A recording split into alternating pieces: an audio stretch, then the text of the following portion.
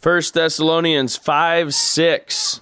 Therefore let us not sleep as do others, but let us watch and be sober. Father, we thank you for this message. We pray that you would help us to be sober-minded about it. Lord, this is a practical message, a practical verse, but it's got spiritual truth, Lord, and spiritual reality to it, Lord, that is very important, and we need it today. And I pray that you would illuminate this text, give us understanding, anoint me to preach it, Lord, and to live it. In Jesus' name, amen. This message is let us not sleep, or you could call it watch and be sober. But in any case, this message is about the discipline of sanctification. We have been talking about how God does not require you to be a child of light to be a child of light. He saves you by faith, and he sanctifies you by faith. The just shall live by faith. It is God that worketh in you both to will and to do of his good pleasure. But once you are a child of the light, once God has saved you, once he has filled you with his Spirit, once he has sanctified you and anointed you to be his witness, there is a discipline of daily life and daily sanctification that is necessary in order to not be a castaway. Paul said, I bring under my body and bring it into subjection, lest having preached to others, I myself should be cast away. There is a discipline of sanctification. This is the next step in true growth. For years and years and years, probably in reality ever since Christ died and was buried and rose again and sent his disciples to preach the word and anointed them at Pentecost, and the apostles began to give us the scriptures ever since those days, probably, but definitely in the last 50 years, over the years, there has been a constant trend to preach the discipline of sanctification, flip backwards and flip opposite of how God teaches it. The temptation, by the way, here we're welcome back to Bible time. This is Bible time today, and we're looking at the Word of God. The temptation when you go to the Word of God is to assume that you must do what the Bible tells you to do, and that's a wrong assumption. You must do what the Bible tells you to do after yielding and believing God, because the just shall live by faith. If you take faith out of the equation, if you take faith for salvation out and make your salvation a do-it salvation, you will die in your sins and go to hell. And if you take faith out of sanctification and make it a bunch of rules and regulations and how strict you are and all of these kinds of concepts, then what you are doing is creating a pharisaical, legalistic mode of life that will be letter-killing death to everybody around you. If you try and raise your children with a bunch of rules, you've got to wear your dress this long. You have to wear these kinds of pants. You have to comb your hair this way. You have to take 3 steps to the left and 1 to the right for every jump that you do backwards. And all these weird rules and regulations that you try and put on yourself and on your family in order to be holy, you will kill. Your family will fall. Your children will fall. Legalism ends in death. License ends in death. Both are wrong. God gives you the strength. God gives you the power. God gives you the desire to follow him and to be his disciple. Jesus said, and the Word of God says that, excuse me, the Word of God says again that it is God which worketh in you both to will and to do of his good pleasure. Another place says it's not of him that willeth, nor of him that runneth. It's not the one that does it, but it's the one that believes God that gets to the finish line. It's the one that believes that obeys. But if, on the other hand, you recognize the danger of legalistic rules and you recognize the dead letter that you were raised in or that other people of your friends were raised in, and you're afraid of rules and you're afraid of discipline and you're afraid of standards because you have seen legalists with standards fall and make others fall, then you will fall into license. You'll become a libertine. You'll become someone who teaches the grace of God as lasciviousness, and you will go on and teach the doctrines of Christ, making you will it without Christ making you do it. The Bible says it is God who makes you both to will and to do. Both are true. God must give you the power and the desire to do what is right. God is the one that does it in you, and God is the one that makes you want to do it. I'll talk to one man on the street, and he does all the rules, but he doesn't really love God. He's just got a list of rules and regulations, and he's strict, and he's making his family do all these things. He's stern, he's austere. And he's going to force everybody in his life to conform to what he sees as the rules laid out in God's word. And he's the one that thinks that it is God that works in you to will, but it's all you that has to do. And so he's out trying to make everybody do. And then you meet the next guy, and the next guy says, well, it's God that works in you to do it. So I'm going to will it, and that's well enough, and I can leave it at that. If I will to be right, and yet do wrong, at least I willed it, and God sees my heart. I want to be pure. I want to be clean. I want to be a witness, and I fail miserably, but Paul failed too. Paul said, the good that I would I do not, and that which I would not, that I do. And that's where I'm at, and so that's okay. God sees my heart. I'm just a work in progress. Both of these are pits. Both of these are snares. Both of these are ditches that Christians can get in. God works in you both to will and to do. And part of that means that when you will, and it's God working in you to will, you do. And it's God working in you to do. But what do you do? Here in 1 Thessalonians 5:6, he says, therefore let us not sleep as do others, but let us watch and be sober. So one man could say, the Bible teaches it is a sin to sleep. Well, good luck with that one. Let's see how long you make it. This has got to be understood in its context, and it's got to be rightly divided and compared with other scriptures. This seems really basic, but this is absolutely critical. Sleep is an important subject in the Bible. The Word of God says, ye are all the children of light and the children of the day. We are not of the night nor of darkness. Therefore let us not sleep as do others, but let us watch and be sober. For they that sleep, sleep in the night, and they that be drunken are drunken in the night. But let us who are of the day be sober, putting on the breastplate of faith and love, and for an helmet the hope of salvation. So the legalist says this is talking about falling asleep, and it says we're not to sleep, so I can't sleep. And then the legalist goes about to never sleep again. Pretty soon the legalist figures out he cannot sleep, he cannot go without sleeping. So he gathers a panel of rabbinical heads and theologians, and they gather together and discuss what the word sleep means in the Bible, and how many minutes of the day and how many hours of the day, and what time and what hours can be slept, what time and what hours cannot be slept. And then as long as he adheres to his little rules and regulations, he believes that he's literally keeping this literal commandment to not sleep. And he looks down his long rabbinical nose at everybody else around him who are sleeping no less and no more than he is, but not in the prescribed hours and times that he has laid out on his little schedule. And that's how the legalist approaches this verse. And then the spiritualist, the licensed, the libertine comes to this verse and says, obviously everybody's got to sleep. We're human.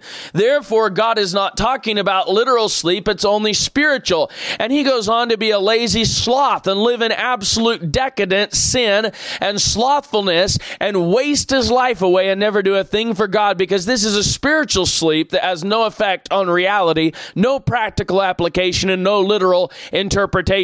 Again, both are ditches. God's talking about literal sleep, and he's talking about spiritual sleep, and we've got to rightly divide it here. Go to Matthew 25, a passage that we have looked at lately in our study here in 1 Thessalonians. Here he says, then shall the kingdom of heaven be likened unto 10 virgins, which took their lamps and went forth to meet the bridegroom. And 5 of them were wise, and 5 were foolish. They that were foolish took their lamps and took no oil with them, but the wise took oil in their vessels with their lamps. Well, the bridegroom tarried, they all slumbered and slept. How many of them slumbered and slept? Here's your word question for the day. Those of you that are doing math in your schooling, how many slumbered and slept? 10. There were 10 of them. 5 were wise, 5 were foolish, and all 10 slumbered and slept. Yet God still called 5 wise and 5 foolish. Was it the sleep that made them wise or foolish? No, it was the preparation before the sleep that made them wise and foolish. It was the way in which they slept that made them wise or foolish. 5 of them took oil in their vessels and then slept. 5 of them had no oil in their vessels and then slept. It's foolish to go to sleep when your house is catching on fire. If you see the corner of the wall starting to kindle and a little flame leap up the side of the wall and you say, I'll take care of that after a nap, and you go back to sleep, you'll probably never wake up again. It would be very foolish to sleep in that situation. And this sleep that God is talking about in 1 Thessalonians 5:6 is a literal physical sleep, and it is a spiritual sleep, and both of these have to be taken into account. What he's talking about here is sleeping when you should be awake, sleeping when you should be watching, neglecting your watching and going to sleep. Here in Matthew 25, go to verse 8. The foolish woke up and said unto the wise, Give us of your oil, for our lamps are gone out. But the wise answered, saying, Not so, lest there be not enough for us and you, but go ye rather to them that sell and buy for yourselves. Well, it was already late and they had to go wake people up. They couldn't just go to market and get the oil. There's a time to sleep and there's a time to work. There's a time for everything under the sun. There's both time and judgment that must be discerned. In verse 13, Jesus Christ told the disciples, Watch therefore, for ye know neither the day nor the hour wherein the Son of Man cometh. Matthew 24 and verse 42, Jesus said there, Watch therefore, for ye know not what hour your Lord cometh. But know this, that if the goodman of the house had known in what watch the thief would come, he would have watched and would not have suffered his house to be broken up. Therefore be ye also ready. This is the key. Be ye therefore also ready, for in such an hour as ye think not, the Son of Man cometh. Jesus talked about in the Sermon of the Mount. You can go to Matthew 26, but in the Sermon of the Mount, Jesus talks about whenever you have a problem with your brother, to leave your gift at the altar and go your way. It's not that taking the gift to the altar was wrong, but rather that something had to be done first. And this is where the physical sleep must be limited in the Word of God to those times that you are right with God. You need to listen to me. I'm just going to give you a glimpse here of the main drive of this whole message. Never in your life, look at me, look up here.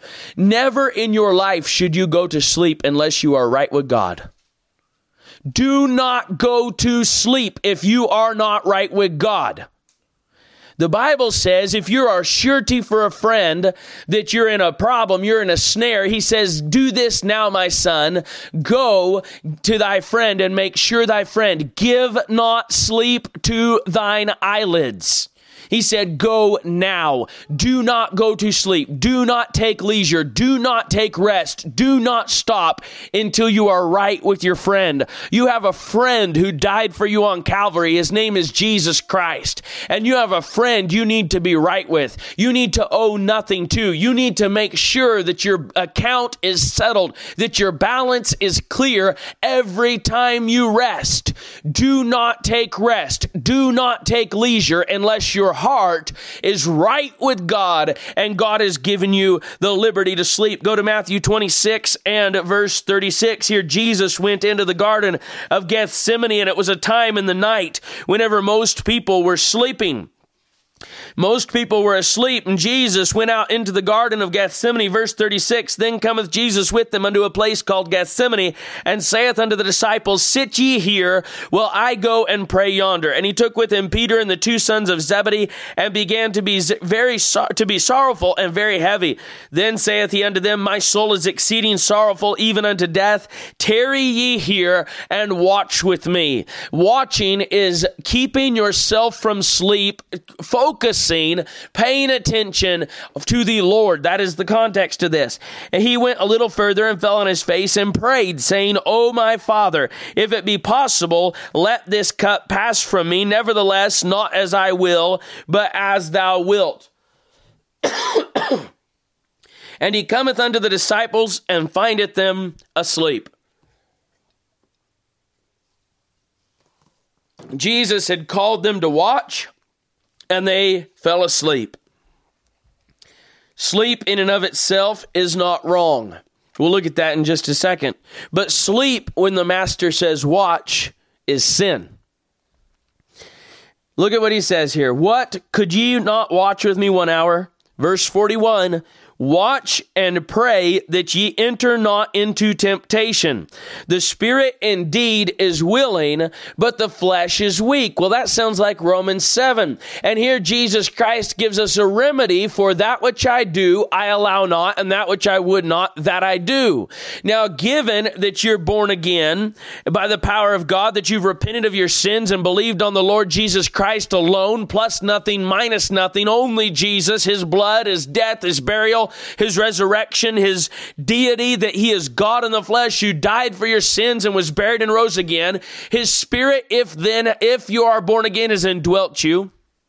If you have repented as a Christian of all your attempts to walk in your own strength and your own power, and you are walking in obedience to the Word of God, filled with the power of the Holy Spirit of God, which is not a given and not a natural state even for a Christian, if you are walking in the Spirit, not fulfilling the lusts of the flesh, you are in danger of falling back into the flesh. The Spirit is willing, but the flesh is weak. It is a major trap to think that once you're saved, you've arrived.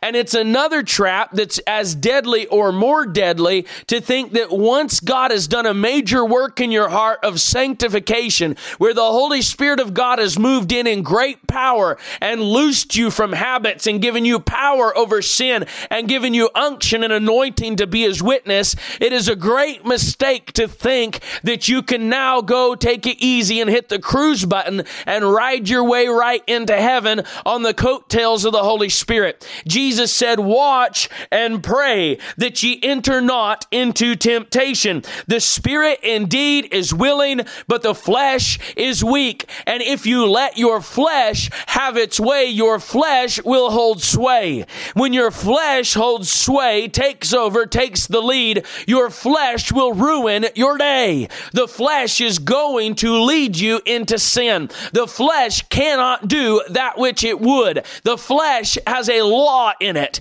that when I would do good, evil is present with me. The flesh will hinder you. The flesh will stop you. The flesh will stall you. The flesh will respond positively to Satan's temptations when your spirit is responding negatively. The flesh must be brought under. The flesh must be disciplined. The flesh must be brought under control. But if you discipline your flesh apart from being born again by the power of God, you will go to hell with a disciplined flesh. And if as a born again Christian you discipline your flesh without relying on and leaning on and seeking God for the fullness of his Holy Spirit and the power that he's promised you to live a holy life, then your flesh will rise up and destroy you. There is a amazing paradox that we see in life all around us, that the stronger a man is, the harder he falls. How many of you have heard that before? The bigger they are, the harder they fall. That's how the saying goes. And you as a Christian, if you discipline your flesh with your own strength, in your own power, with your own reasoning, with your own will, if you do it through your own strength, then your flesh will become a giant. Your flesh will become a gigantic, pharisaical giant that is disciplined and powerful and calculating. And your flesh, it will betray you. The day will come when Satan brings the temptation that is just enough temptation to overcome your qualms. The temptation that your flesh says, now that is a good deal. The temptation that your flesh says, I like the smell of that. I like the sound of that. I don't care about the consequences. I'm going after that. And when you have disciplined your flesh as a carnal Christian, apart from the power of the Holy Spirit of God and the yielding to His Holy Spirit and obedience to the Scriptures and a soaking of your soul and of your spirit in the Word of God daily, and a watching and a praying and a seeking of God for His power, when that temptation comes and your disciplined flesh with all of its strength and all of its power turns towards sin, you will blow out in a way that shocks you and shocks everyone that you know. Because all of your religious discipline was nothing more than a fleshly, carnal attempt to prove your own righteousness. And when the day comes that the flesh gets sick of playing the little holier than thou game and wants a nice taste of the nasty world that we live in and gets a desire for the sin that's all around it, your flesh will leap after it, and you will find that instead of a weak flesh that wants to go after sin, you now have a strong flesh that wants to go after sin. And the problem is exacerbated. The problem is multiplied. The problem is exponentially greater. This is why seemingly godly people blow out harder than people that live in the world. This is why a Christian who goes off and leaves Christianity and goes into the world and goes into sin will often plunge far deeper than all the wicked worldlings that he grew up with and around. And they will turn and look at him and say, look at what happened to him. It was no use for his parents to raise him right. The reason is he never learned to rest in the power of the Holy Spirit of God and yield and obey the Holy Spirit of God. It was all an outward carnal show with no lively vitality in it. Here Jesus says, let us not sleep. God says through the Apostle Paul in 1 Thessalonians 5:6, therefore let us not sleep as do others, but let us watch and be sober. By the way, I want you to think for a moment, if you are in a battle and you have 1,000 soldiers under you and you are leading your soldiers and you have been whipping the enemy and you've beat them 5 times and they have more soldiers than you do, and you're on the victory march. You've got the battle about in the wraps, and you and one of your soldiers fall asleep, and the enemy sees you both. Which one is he going for? The leader or the follower? The leader. The more you do for God, the further you go for God, the harder you fight for God against the devil, the more the devil is attuned to you, the more he's watching for you to go asleep, the more he's watching for you to put your head on your pillow, angry with your brother, out of sorts with your wife, courting evil thoughts, laying on your bed, just kind of thinking through something wicked that you shouldn't think about, that nobody else knows you're thinking about, instead of dealing with it and getting it right before God. The devil is ready. He's watching. He's waiting. He's got you on his radar. If you are following God, he is watching for you to go to sleep, waiting for that time, because he knows he can't touch you as long as you walk with God.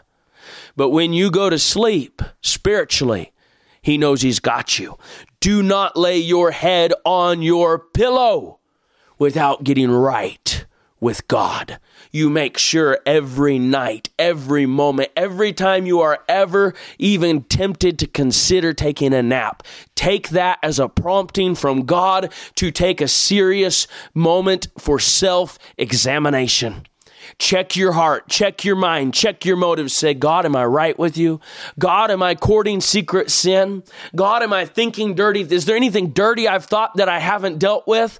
Is there anything in my heart that you're not pleased with, Lord? Because the devil is waiting for you to go to sleep so that he can attack. Matthew 26, Jesus told them, watch that ye... watch and pray that ye enter not into temptation. The spirit indeed is willing, but the flesh is weak. He went away again the second time and prayed, saying, O my Father, if this cup may not pass from me except I drink it, thy will be done. And he came and found them asleep again, for their eyes were heavy. And he left them and went away again and prayed the third time, saying the same words. Then cometh he to his disciples and saith unto them, Sleep on now. There's a time for sleep. The time for sleep is when the burden is over. The time for sleep is when the battle is won. The time for sleep is when the enemy is routed and there's peace and there's safety because the enemy is defeated. But when the battle is raging, the Christian dare not sleep. You say it's 12 o'clock at night. I need to go to bed. I've got to get up and go to work tomorrow. But God, the Holy Ghost, has burdened you. Pray for your pastor. Get out of bed. Get on your knees and pray for Christ's sake, or you might not have a pastor when you wake up in the morning. There is a battle that we are fighting in. And when God burdens you to pray, or when you have sin in your life, do not shut your eyes. Except it be in prayer. Do not yield to sleep when there is war to fight, when there is a battle on. Here he told them, sleep on now and take your rest.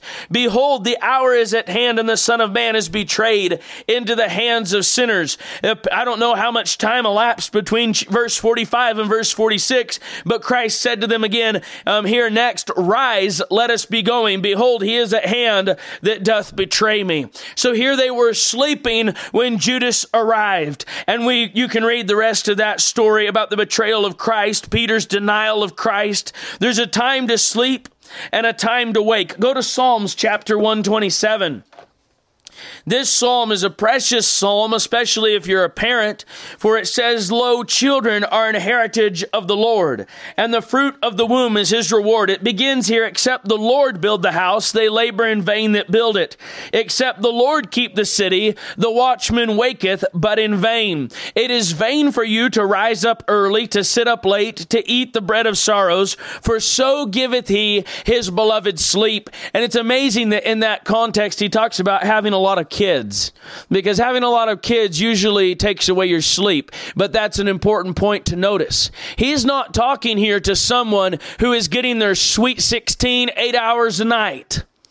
8 hours every night of beauty rest, and they get to pamper, and they get to like wind down with leisure time for a couple hours before they go to bed, and then they get to wake up and stumble around for a little while and drink a cup of coffee and turn on the morning news and smack their lips a few times and scratch their armpit and take a shower and sit on the couch for a little while thinking about life, the universe, and everything, and then go to work. He's talking to people who are buried up in little human beings that demand time and attention all the time and wake them up throughout the night. And he tells these beleaguered, embattled, and besieged parents who haven't hardly slept a decent night since they started having kids, he says, listen, it's vain for you to rise up early, to sit up late, to eat the bread of sorrows, for lo, the Lord giveth his children sleep, for so he giveth his beloved sleep. And he's comforting parents here and saying, listen, it's all right to go to sleep. You can take a rest, because it's common for parents to worry the night away.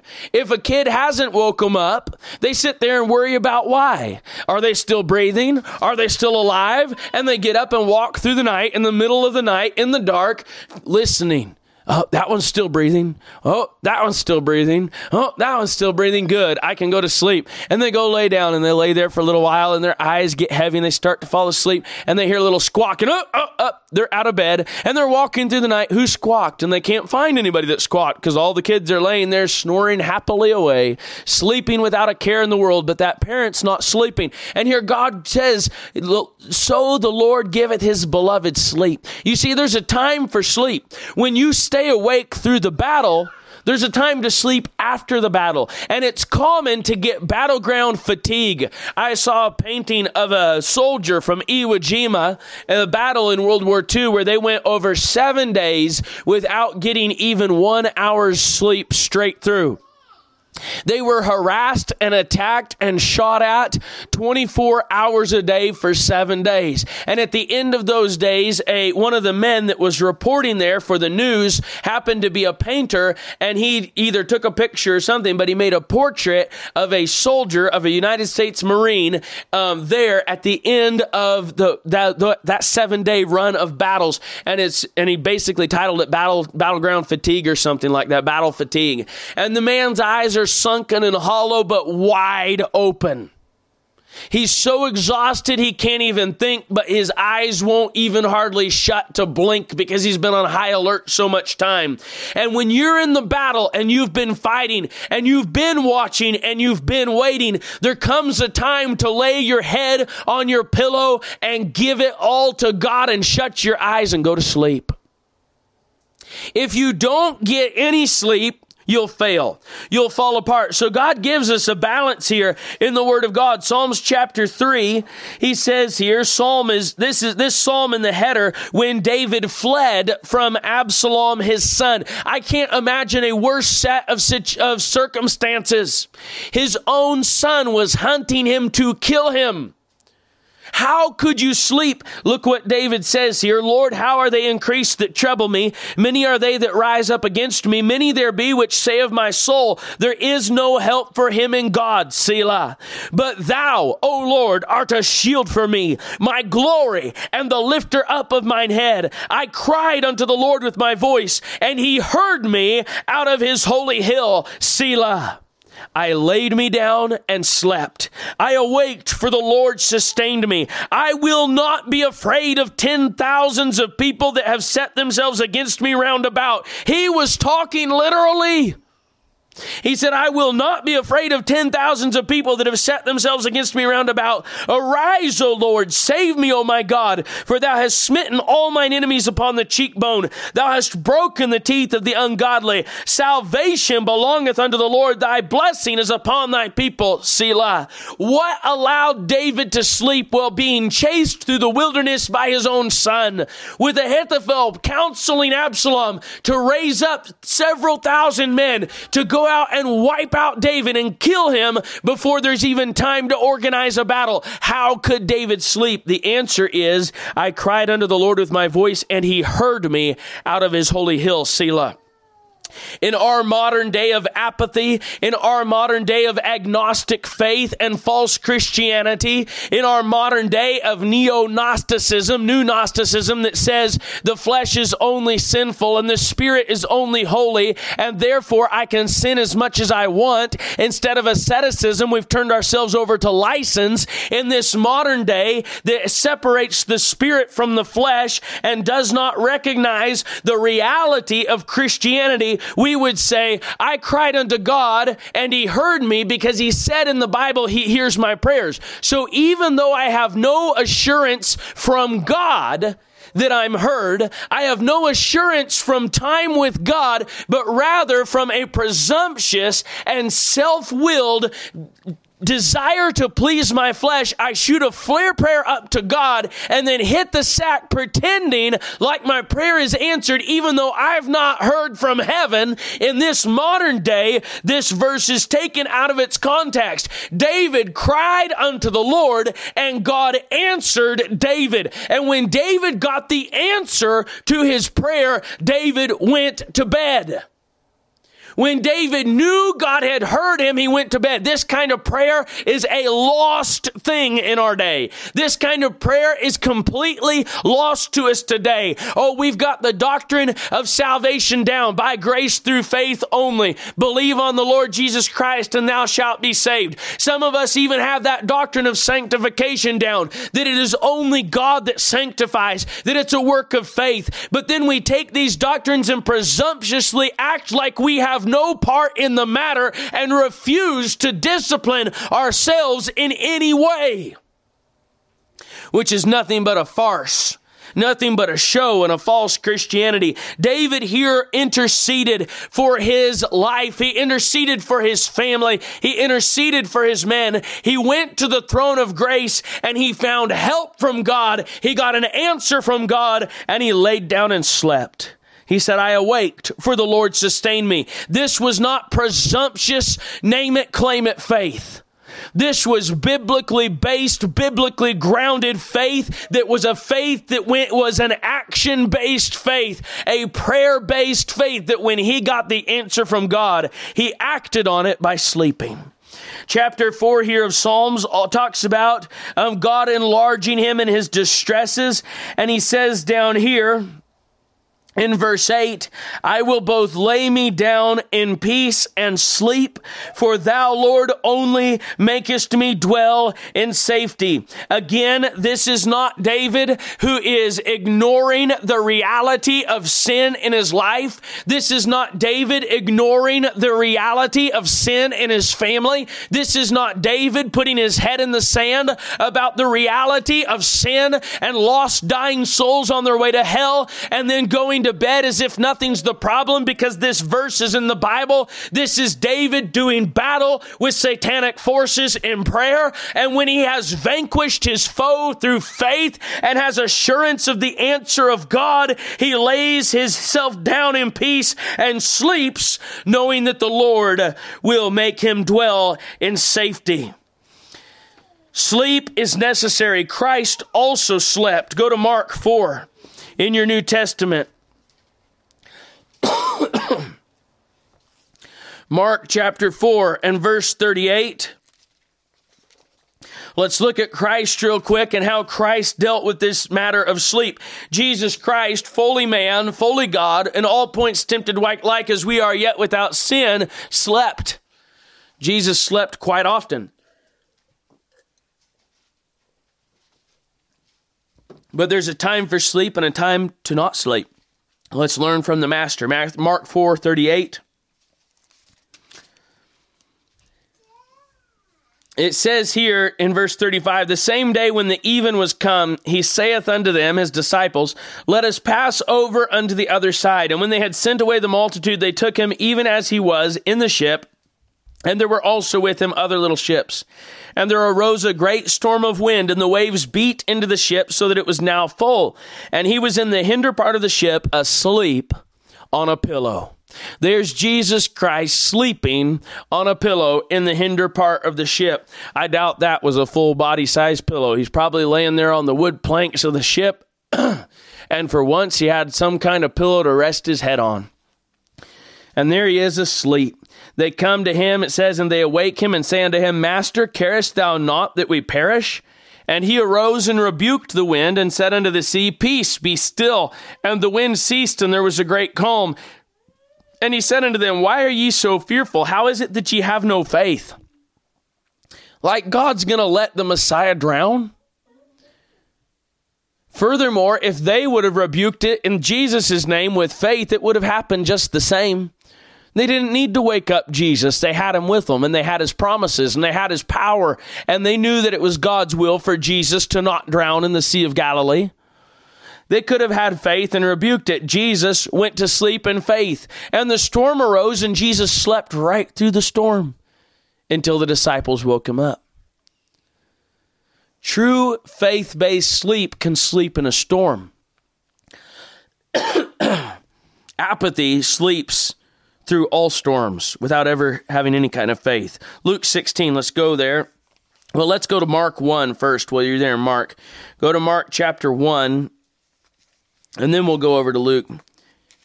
Mark chapter 1 and verse 34, it says here. So here's Jesus Christ, and in verse 32, at even when the sun did set, this is after a long day of work, of preaching and healing. It says, and even when the sun did set, they brought unto him all that were diseased and them that were possessed with devils, and all the city was gathered together at the door. And he healed many that were sick of diverse diseases, and cast out many devils, and suffered not the devils to speak, because they knew him, and in the morning. So here he is. All of this took place at sunset and after. And down there in Israel, they don't have as extreme seasons as we have up here in the Western Hemisphere in the northern part of it. So his sunset was a lot more balanced than ours can sometimes be. Sometimes our sunset's pretty early, but their sunset would have been a lot more balanced and even. So after sunset, that's evening. That's when you get ready for bed and go to bed. So after sunset, his house was beleaguered with sick folk and devil possessed. And he stayed up healing people late into the night. If you look at this at all, it says the city was gathered together at the door. You don't deal with the whole city in a matter of 20 minutes. Jesus stayed up ministering late into the night. In verse 35, in the morning, rising up a great while before day, he went out and departed into a solitary place and there prayed. Here's Jesus denying himself sleep. Go to Luke chapter 6 and verse 12. And it came to pass in those days that he went out into a mountain to pray and continued all night in prayer to God. Look what it says next. And when it was day, he went over and he got himself some toast, a couple eggs at the diner, and he went and he got a nice bed at the Sleep Inn, and he crawled in underneath the pillows and he slept 12 hours because he'd earned it. He'd prayed all night, you see, so he slept another 12 hours. Then he got up and watched some TV, ate some dinner, brought a few snacks home, watched a little more TV, and went to sleep and got a good night's sleep that night so he would be fresh and ready the next day. Is that what it says? Not even close. Look what it says. And when it was day, he called unto him his disciples, and of them he chose 12, whom also he named apostles. And then he preaches to them, sends them out, and it says that that there came down with him and stood in the plain, he came down with them and stood in the plain in the company of his disciples, and a great multitude of people out of all Judea and Jerusalem and from the seacoast of Tyre and Sidon, which came to hear him and to be healed of their diseases, and they that were vexed with unclean spirits, and they were healed. He spent the whole next day in ministry. The whole multitude sought to touch him, for there went virtue out of him, and healed them all. When most people would turn naturally to the bed, Christ turned to his knees. And we must learn from the Master, when there is a battle to fight, when there is a war raging, when the enemy has yet to be vanquished, it is not time to sleep. Do you remember Joshua in the Bible, who when the sun was setting and they'd had a good hard day of whipping the enemy and killing their enemies, after a good long hard day, he said, "Sun, stand thou still." And he beseeched God and got a whole nother 24 hours to run and fight. I'll bet there were some people in that army that weren't just thrilled with Joshua's prayer. Oh, man, I wanted to go home. My wife was fixing mutton tonight. I just know that the kids are going to eat all of it. I'm not going to get any of it now. I could have had a good night's sleep. And now look at that sun. It's stuck up there in the sky. I've been running for 14 hours. Joshua, don't you know it's time to sleep? And Joshua says, sleep? There's an enemy to defeat. There's a battle to fight. There's a war to win. There's promises to claim. God is on our side. Hallelujah. The Bible says that wise people discern both time and judgment. Proverbs 19:15 says, slothfulness casteth into a deep sleep. Go ahead and turn there. We have just a few verses I want to pick up in Proverbs here. Slothfulness casteth into a deep sleep. Now again, we've already noted that there's a time for sleep, but here it says that slothfulness casteth into a deep sleep. That's in verse 15. And an idle soul shall suffer hunger. Now, spiritual slothfulness can manifest itself in the life of a man who works 16 hours a day, 7 days a week.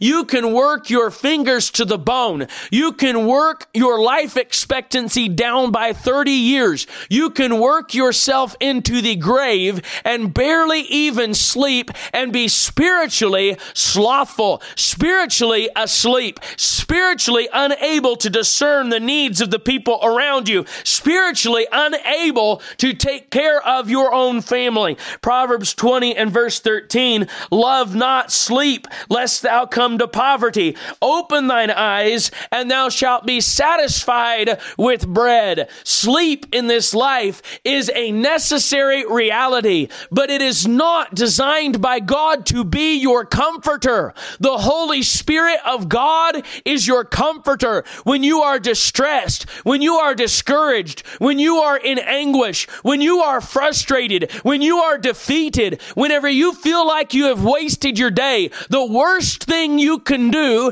is go to bed in that condition. Get on your knees, get before God, get to the throne of grace, do battle with the devil, fight it through with your Bible open in front of you. Love not sleep, lest thou come to poverty. There's no poverty like spiritual poverty. You can be the richest man in the whole world and be spiritually poverty-stricken. Jesus said, what shall it profit a man if he shall gain the whole world and lose his soul? Proverbs 24 and verse 33. The devil loves to tempt you away from prayer with work.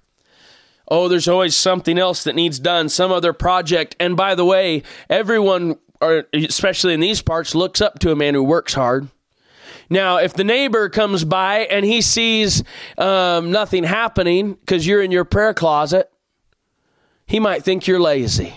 But if he doesn't, instead he comes by and he sees you trimming your hedge for the 17th time this month because there's about 4 or 5 twigs on each bush that aren't exactly perfect. And you're out there picking up sticks because a squirrel ran across the trees and a few little twigs fell on your immaculate lawn, and the neighbor walks by and sees you again, you'll say, look at that hard-working man, and you'll get praise of men. But your prayer closet is neglected. You have calluses on your hands, but no calluses on your knees. Men can see your calluses on the hands, and you can be proud of your calluses on your hands, but what about the calluses on your knees that nobody can see? Proverbs 13 and verse 3. I'm sorry, that's Psalm 13 and verse 3. There's another kind of sleep here that I want to look at real quickly before we go to our closing section, our final points here. Psalm 13, if I can find it. Here we go, in verse 3. Consider and hear me, O Lord my God. Lighten mine eyes, lest I sleep the sleep of death. The Bible talks about people dying a lot of times as people going to sleep, especially those that are Christians. He says here, lighten mine eyes, lest I sleep the sleep of death.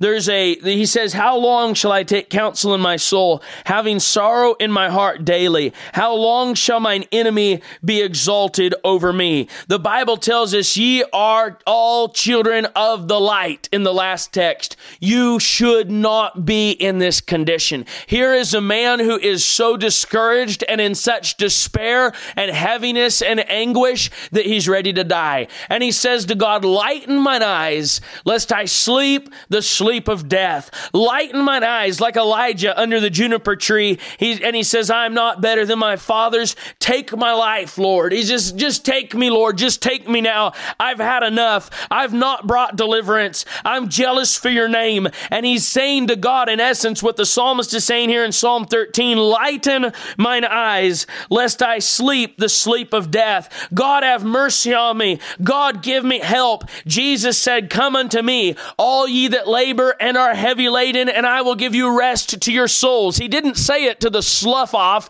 to the slothful man who's not laboring. He said, come unto me, all ye that labor and are heavy laden, and I will give you rest to your souls. The psalmist said, lighten mine eyes, lest I sleep the sleep of death. There is a time that you have got to get comfort. You have got to get rest. You have got to get physical sleep from God, and God will give you that if you seek Him for it. Go to 1 Peter 4:7. 1 Peter 4:7. Here he says, but the end of all things is at hand. Be ye therefore sober and watch unto prayer. The end of all things is at hand. Be ye therefore sober and watch unto prayer. This world is winding down. The time that we have to work is coming to a close. Jesus said, the night cometh when no man can work. He says, this is the day. This is the hour. I must do the works of him that sent me. He said, my meat is to do the will of my Father which is in heaven. There's a time for work, and the time is now. You've got to get some sleep in the midst, but it should only be the sleep that God gives you peacefully. By the way, Christian, did you know that if you try to get enough sleep, but you don't get right with God, and you don't spend time in prayer, the devil will steal the sleep you try to get? Did you know that if you try to go to bed, I'll tell you personally, last night I tried to go to bed and I laid my head on my pillow and I thought I had prayed all I needed to pray. I thought I had done everything I needed to do, and I laid my head on that pillow, and every time I was about to fall asleep, that stupid dog would start barking. And then I would hear him bark in a way that made me think he got out of his fence. And where we're living, he's not allowed out loose out of his fence. And so out of obligation to the society in which I live, I was worried that he'd broken out of his stupid pen, out of his fence. And so lo and behold, at midnight, I finally found myself outside in the yard with a dog instead of sleeping. Trying to get the dog back in the fence, trying to secure the fence, trying to make sure the dog couldn't get back out. When it came time to wake up and read my Bible and pray, I was exhausted and I slept through my alarm. But do you know what happened while I was sleeping through my alarm?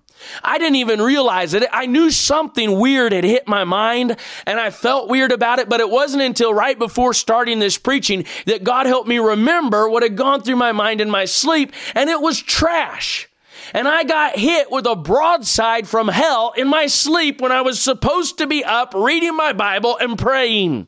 So now you know how super unspiritual the man preaching this is and how bad he needs his own advice and the Word of God himself. But the devil doesn't care if you got enough sleep or not. The devil is going to be there when the battle is time for battle. There was a time whenever kings go out to war and David stayed home and didn't go to battle, and the devil didn't let up on him. There was Bathsheba, there was adultery, there was murder, there was sin, there was reproach to the name of Christ. The devil doesn't care what happened last night that ruined your night's sleep. You've got to be right with God. You've got to be in your prayer place. The end of all things is at hand. Let us therefore watch, he says. Let us therefore watch. Be ye therefore sober and watch unto prayer. 1 Peter 5 and verse 8, be sober, be vigilant, because your adversary the devil, as a roaring lion, walketh about, seeking whom he may devour. Be sober, because the adversary is like a lion walking about, seeking whom he may devour. If you were out in the woods and you were laying down under a tree and all of a sudden you heard a lion roar in the distance, it would probably unsettle you.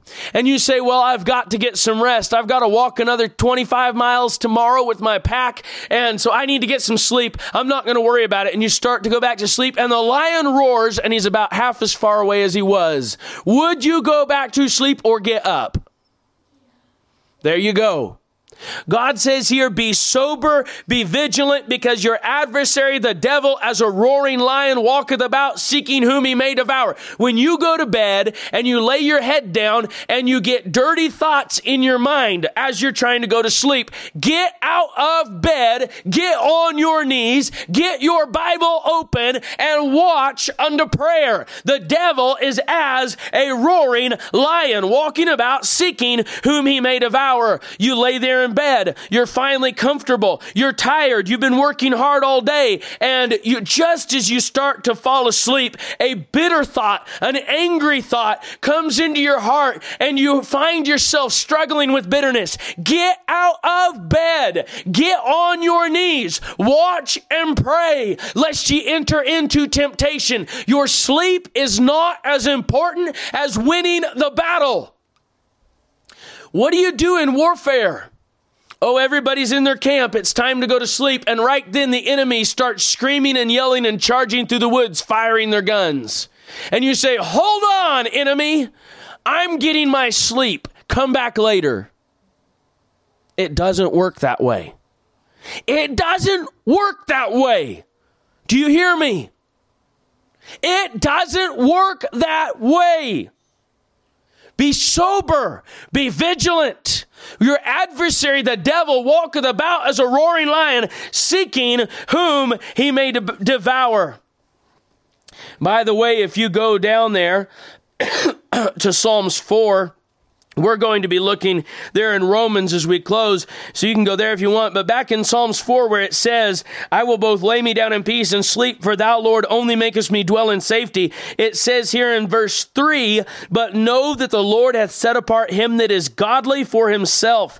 The Lord will hear when I call unto him. Stand in awe and sin not. Commune with your own heart upon your bed and be still. Selah. Offer the sacrifices of righteousness and put your trust in God. The Bible talks about this, how the meditations of your heart while you go to sleep will determine your actions the next day.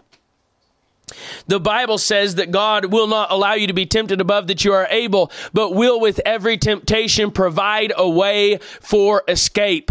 But did you know that sometimes your way of escape comes the night before? Sometimes your way of escape comes in the morning, early hours when you're supposed to be in the Word of God, and God has called you to the garden of prayer to spend time with Him. And if you neglect your time of prayer, if you go to bed with a heart that is not right with God and ignore your Christian duty and you do not discipline yourself, you will walk right by your way of escape before you even know you need it. And then when you're in sin and crying and squealing like a stuck pig that got in a snare, why, God? Why did you forsake me? Why, God, did you let me be overcome? You said you would provide a way of escape. God might just look down from heaven and say, son, I did provide a way of escape, but you were sleeping. Romans 13.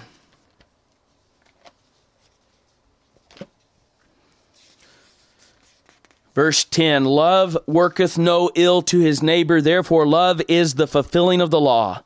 He says, and that knowing the time, that now it is high time to awake out of sleep, for now is our salvation nearer than when we believed. It is time to wake up. It is time to get involved. It is time to get in the battle. He says in verse 12, the night is far spent, the day is at hand. Let us therefore cast off the works of darkness and let us put on the armor of light. Isn't that interesting? He goes to the armor here, speaking about sleep, which is exactly where the Apostle Paul goes again in 1 Thessalonians. If you read on through verse 7 and 8 there in 1 Thessalonians 5.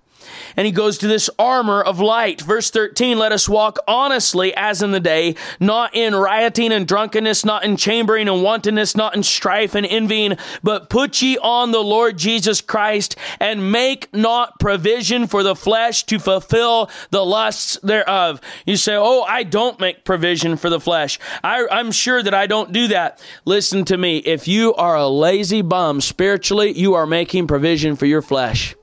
If you neglect your quiet time with God, you are making provision for your flesh. If you allow dirty thoughts and sinful thoughts and bitter thoughts, etc., angry thoughts, if you allow these things to dominate your heart and your mind instead of getting on your knees and getting right with God, and you go to sleep meditating on these things, you are making provision for the flesh. This battle starts with sleep. How can sleep be such a battleground? I don't know, but it is. Love not sleep, lest thou come to poverty. Be on your guard, Christians. Be on your guard, believers. Father, in Jesus' name, I pray that you would use this, that you would help me, Lord. That you would help me to take this and apply it to my life and to discipline myself, to not sleep as do others, but to watch and to be sober. Thank you, Lord, for your mercy and your grace, Lord. I don't deserve to even be able to stand and preach. I thank you for this mercy, Lord, that you've given me as such an unprofitable servant, Lord, such a disobedient servant that's not even done everything that's been my duty to do. But I thank you, Lord, for your grace and that you're preaching this at me, Lord, so that I can change and so that I can be on my watch, Father. Help me to take this to heart. Help us, Lord, in Jesus' name. Amen.